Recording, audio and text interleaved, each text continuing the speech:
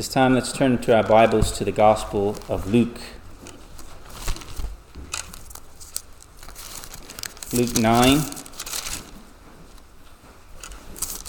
And we'll start reading at verse 46. But to give honor to our glorious Lord and to His holy word, if you're able, let's stand as we give honor to our God in the reading of Holy Scripture and the hearing of Scripture. Verse 46. An argument started among them as to which of them might be the greatest. But Jesus, knowing what they were thinking in their heart, took a child and stood him by his side and said to them, "Whoever receives this child in my name receives me, and whoever receives me receives him who sent me.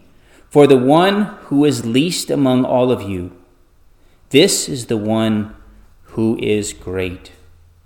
John answered and said, "Master, we saw someone casting out demons in your name, and we tried to prevent him because he does not follow along with us." But Jesus said to him, "Do not hinder him, for he who is not against you is for you." When the days were approaching for his ascension, he was determined to go to Jerusalem. And he sent messengers on ahead of him, and they went and entered a village of the Samaritans to make arrangements for him. But when they did not receive him, because he was traveling toward Jerusalem, when his disciples James and John saw this, they said, "Lord, do you want us to command fire to come down from heaven and consume them?" But he turned and rebuked them and said, "You do not know what kind of spirit you are of. For the Son of Man did not come to destroy men's lives, but to save them." And they went on to another village. Let's pray. Our glorious Father, we pray that you would help us to receive this, your holy word, to understand and to believe, and that thereby from your word that we would bear forth much fruit. Help us, we pray, to be those who seek not greatness, but who seek holiness, who seek not greatness according to this world's measure, but greatness in your kingdom. Help us, we pray, for we ask all these things in the name of Jesus our Lord. Amen. Please be seated.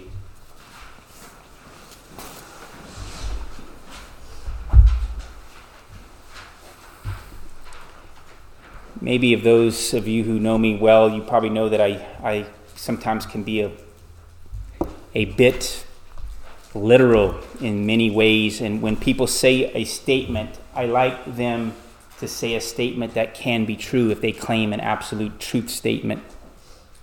And I do like Dave Ramsey and the wonderful advice that he has given with so many people.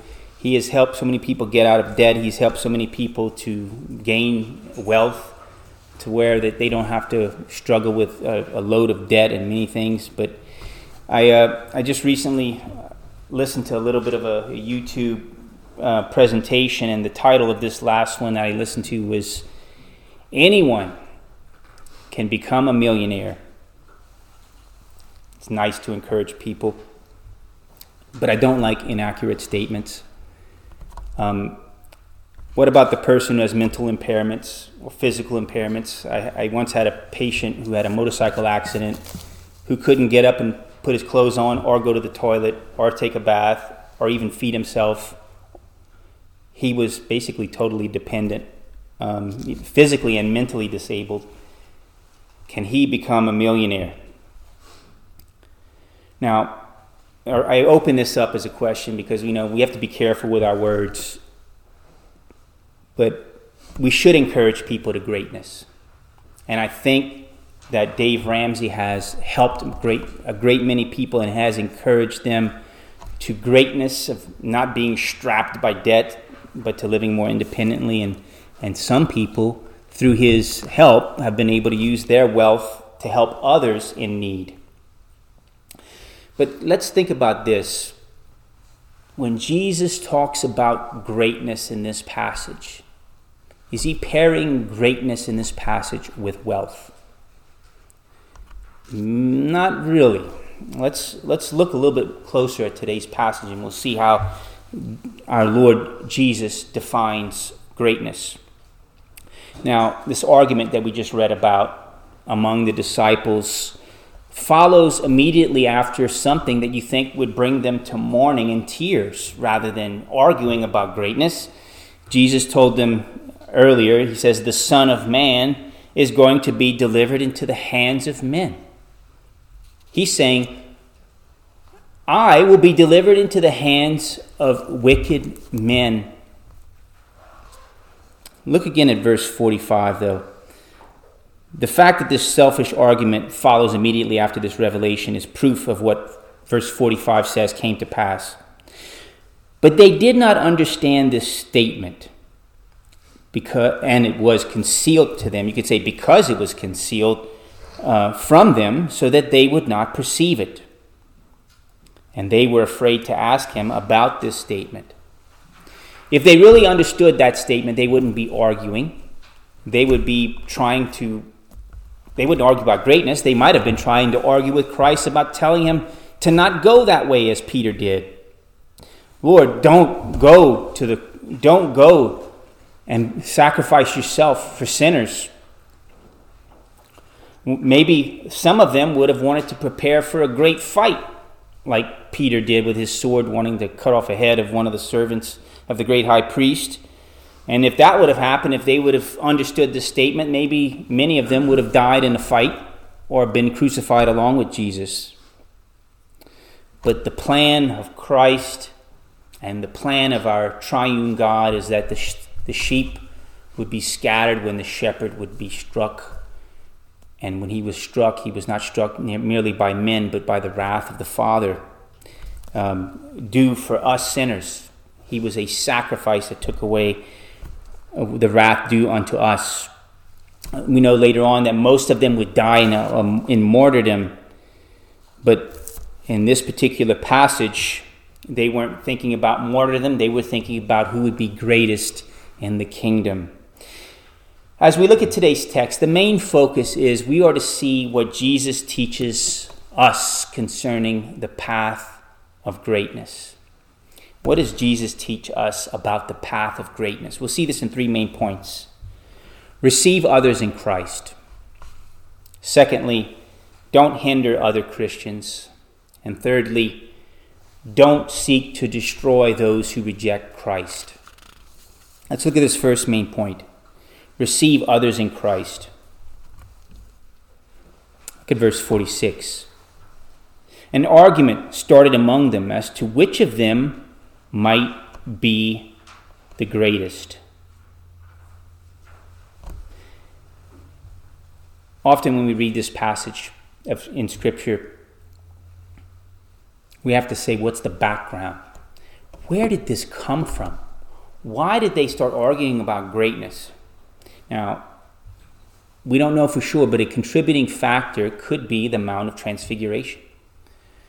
Only three, James, Peter, and John, were allowed to go up on the mount to see the glory of Christ in his fullness. And then they saw Elijah and Moses speaking to him. And when they came down from the mountain, they probably said, "This is what we saw." So you can imagine if there was an argument about greatness, well, surely one of the greatest will be the ones privileged to see Jesus on the Mount of Transfiguration. Another argument could be, Peter said, Jesus did credit it to me that the Father revealed it unto me, that I knew that he was the Son of God, the Christ, the Messiah. Maybe he could think that he was great because God had revealed that to him. We don't know how the argument went, but we know here in this text that the argument about who was going to be the greatest did not happen in front of Jesus. They were likely too embarrassed to be so selfish in front of their Lord. But look at verse 47. It tells us when Jesus spoke to them, he was knowing what they were thinking in their heart. He knew what each one of them was thinking in their heart about exalting themselves to greatness. This is an evidence that Jesus is divine, that he knew the hearts of men. Prophets and apostles were able to exercise healing, able to cast out demons, but there's never been a prophet or apostle that is able to tell what goes on in the hearts of men. Just as God knows what goes on each and every one of our hearts, Jesus could tell what was going on in the hearts and intents and the thoughts of a man. And that's how we know a proof here that he is divine. But in response to their arguing, Jesus took a child and stood him beside him in verse 47. And then look what he then said to them. Verse 48. Whoever receives this child in my name receives me. And whoever receives me receives him who sent me. For the one who is least among all of you, this is the one who is great. Brothers and sisters, we ought to seek to receive a child in Christ's name, to bring them into the household of faith. And this involves a commitment to teach and to nurture them, to teach them the Word of God, the Word of Christ, and the ways of Christ. And to teach children, it's not like teaching adults. It takes patience, time, repetition, nurturing love. And maybe some of you older folks might get kind of weary of me for sometimes trying to explain things to young children. But I think it's important that we have a commitment to bring the faith not only to those who are of able mind, but also those who are young and still have need of understanding. Jesus uses children here as an example because children oftentimes are a little bit more teachable than teens and adults. A child is more willing to oftentimes be corrected, especially if they're raised in the right way. They're more often able to be corrected than someone who gets offended because of maybe perhaps pride. But brothers and sisters, I want you to emulate children in this respect. None of us, including myself, is above taking or receiving correction. We have to be like children in the midst of one another in receiving constructive criticism and correction. But another application for verse 48 is that we have to be willing to receive even babes in the faith, those who are new to the faith, no matter what age they might be. Those who might come in these doors and they don't even know how to find the Old Testament from the New Testament, or they don't even know how to find the Gospels, they don't know their way around Scripture. We have to be patient with people even like that. But today's text speaks of also the exclusivity of Christ in another way, that he is the only way to be received by the Father. Verse 48, Jesus said, whoever receives me receives him who sent me. You could say also is received by the Father. Unless you receive the Son as your Lord and Savior, unless you receive Jesus Christ as your Lord and Savior, you have no part in the Father and no hope of eternal life whatsoever. Acts 4:12 says, there is no other name, Acts 4:12, there is no other name under heaven that has been given among men by which we must be saved. It's only in the name of Jesus Christ. He is the only way, the truth, and the life. So, rather than arguing about greatness, Jesus said, the one who is least among all of you, this is the one who is great. Verse 48. The one who is least among all of you, this is the one who is great. Brothers and sisters, it's a Christian virtue to put the interests, the cares, the concerns of others above yourself. Mark 9:35 says in this parallel passage, "If anyone wants to be first, he shall be last of all and servant of all." And I love this passage in Romans 2:4, that the goodness of God leads you to repentance. Now you might say, well, what does this have to do with the text?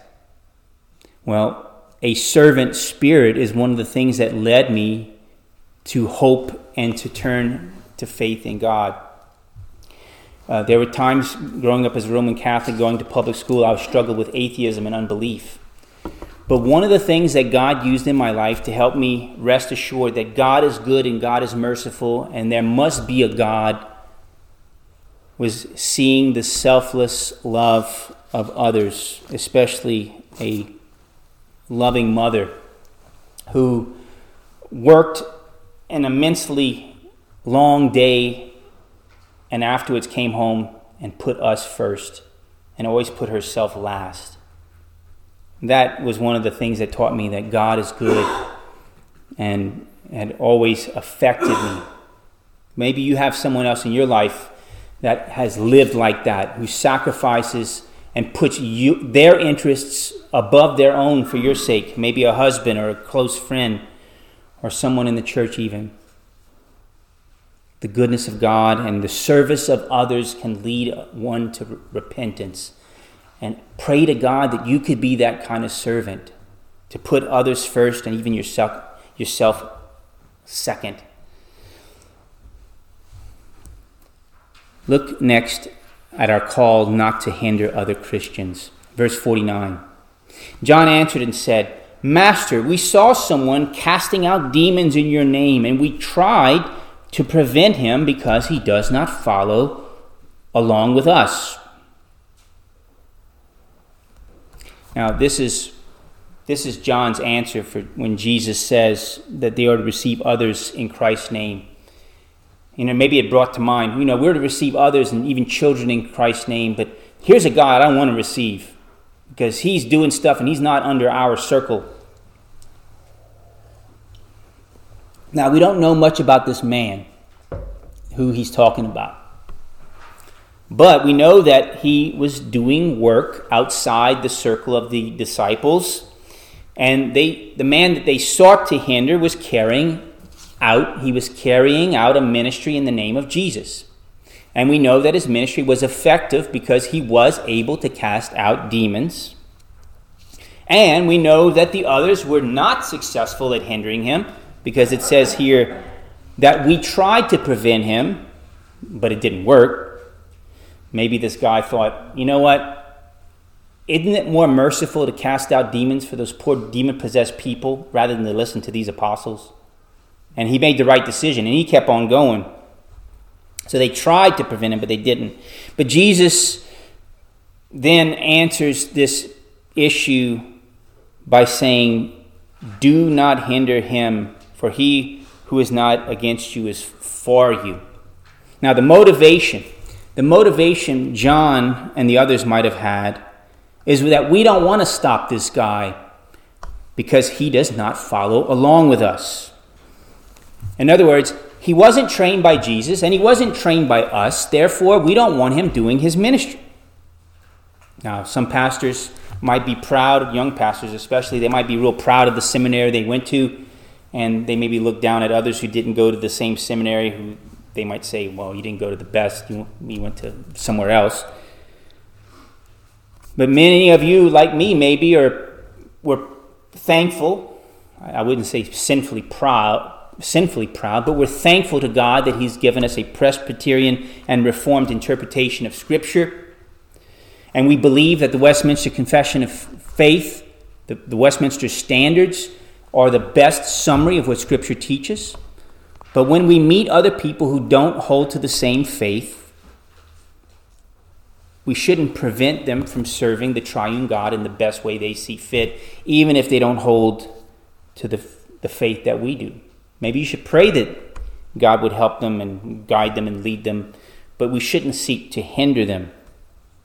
Again, Jesus might say for such a person, like he said to John, "Do not hinder him, for he who is not against you is for you. Now, we could disagree with other Christians regarding theology, sacraments, and worship, but yet we still believe in one holy, Catholic, or universal and apostolic faith, according to the Nicene Creed. As Paul instructed in Ephesians 4, we are to be diligent to preserve the unity of the Spirit in the bond of peace. For there is one body and one Spirit, just as you also are called in one hope of your calling, one Lord, one faith, one baptism, one God and Father of all, who is over all and through all and in all. This encouragement here, though, brothers and sisters, does not mean seek ecumenical relations with heretics, such as the Jehovah's Witnesses who deny the deity of Christ, such as the Mormons who add to the Holy Scriptures, such as the Muslims who deny Jesus Christ as Lord and Savior, and others such as that. We cannot have ecumenical relations with those who are outside the kingdom. And also, brothers and sisters, concerning those who are outside the kingdom, Muslim or whatever, don't seek to destroy those who reject Christ. Now, to understand our text concerning this Samaritan people, keep your place in Luke, but I need you to turn to 2 Kings 17. 2 Kings 17.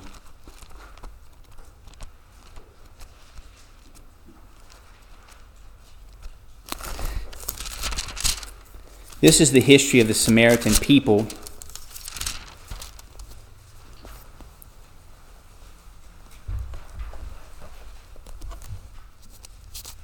Verse 24. The king of Assyria brought men from Babylon and Cutha, from Ava and from Hamath, and from Seraphim, and settled them into the cities of Samaria in place of the sons of Israel. So they possessed Samaria and lived in its cities. Now, go down a little bit later. It does say that they were being killed by wild animals and lions in the area. So this is the resolution that the king had. Verse 27. Then the king of Assyria commanded, "Take there one of the priests whom you carried away into exile, and let him go and live there, and let him teach the custom of the God of the land." So one of the priests whom they carried away into exile from Samaria came and lived at Bethel and taught them how they should fear the Lord. But every nation still made gods of its own and put them in the houses of the high places which the people of Samaria had made. Every nation in their cities in which they lived.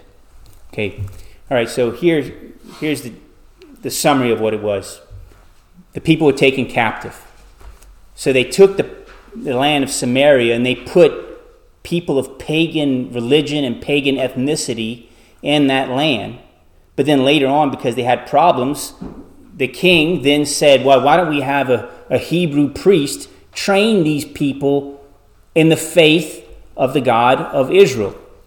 But then they never came along. They still made their own golden idols. They still made idols of their own, and they kept them in their houses and worshipped them in the high places. So what we have with Samaria is the origin here in 2 Kings is a people of mixed ethnicity and mixed religion. Even all these years after this period of 2 Kings. So getting back to Luke 9. When it says here in verse 51 and following, when the days were approaching for his ascension, he was determined to go to Jerusalem, and his messengers on ahead of him, and they were entering a village of the Samaritans to make arrangements for him. At first, you could say the Samaritans were willing to accept Jesus and the disciples and to host them. But in the midst of the conversation, they're getting ready to make arrangements. They're saying, well, how many people will be with you? How much lodging do you need? How much food do you need? How much drink do you need? Then they asked the question, well, where are you going to go after you leave our land? Well, we're heading to Jerusalem. Nope, we're not going to have you stay with us because you are not going to the right place. The right place, the holy place, is Mount Gerizim, they would say, not the Temple Mount where they have the temple in Jerusalem. And that was because they had this belief because they had a corrupt religion. Now, the Samaritan temple on top of Mount Gerizim was destroyed by the Jews in approximately 112, 111 BC. That didn't help relations between the Jews and the Samaritans.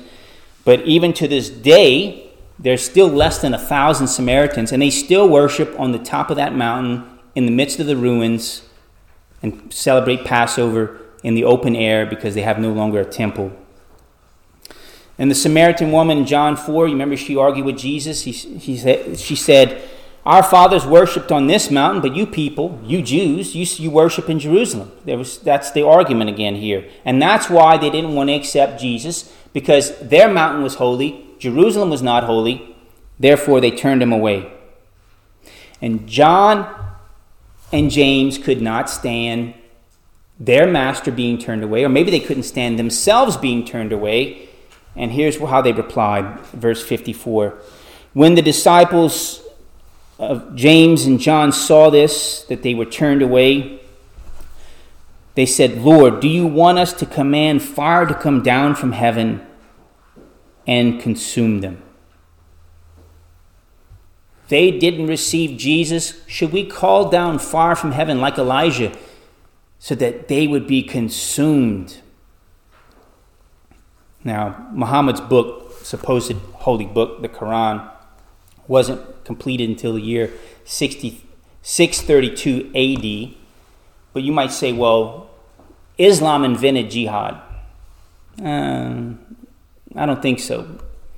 There's a long history of people killing other people for not following the religion that they say they must follow. But here we have James and John wanting to join the ranks because they thought that their faith was so great and that they were so great that they should destroy those who reject Jesus. They wanted a holy war, a jihad against those Samaritans. Convert or die. And they didn't receive Jesus, so they ought to die. But notice how Jesus rebukes them. Verses 55 and following.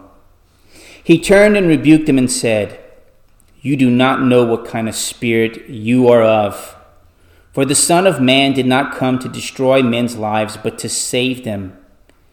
And they went on to another village. Now, I mentioned earlier that the Samaritans, even to this day, are less than 1,000 people. And the reason is a lot of them converted to Christianity during the time of the Byzantine Empire. If they would have all been destroyed, none of them would have had any hope whatsoever of eternal life through Christ. But many of them, we could say, hopefully, came to saving faith in Christ throughout history during the 5th century.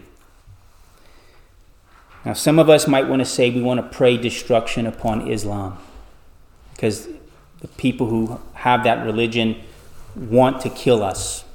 They want to kill Jews. They want to kill anyone they deem as an infidel. But that's not our call, and that shouldn't be our desire. Because Jesus said, the Son of Man did not come to destroy men's lives, but to save them. Just like some of those Samaritans later on and centuries later came to Christ, maybe some of those who seek our life among Islam, God is planning to turn them to his Son. God came to seek and save the lost. To be great in the kingdom, we are to receive little ones for the sake of the kingdom. But as well, we are to seek to save the lost rather than seek to destroy them. Christianity is not for jihad or holy war against those who do not believe like we do, but rather we are to pray and to endeavor to use the sword of the Spirit to convict and that they might come to saving faith in Christ. Brothers, Jesus shows you the path of greatness. Receive others in Christ, but also serve others in Christ. If you want to be first, seek to serve all. Don't hinder other Christians. In fact, try to encourage them in their faith. Also, don't seek to destroy those who reject Christ. For we don't know if God's plan is to then bring them to saving faith at a later time. Pray that God would enable you to have the boldness to use the sword of the Spirit, the Word of God, to talk to others and to convict others and to teach others of the way of our holy and triune God, that God would then save them from the wrath to come. Brothers and sisters, this is the path to greatness. Let's pray.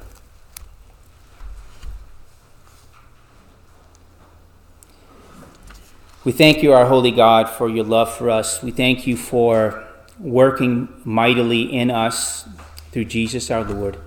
Help us, we pray, to seek to be great according to the standard which you have given, great in serving and receiving others and nurturing others in this holy faith that you've given to us. We ask these things in the name of Jesus our Lord. Amen.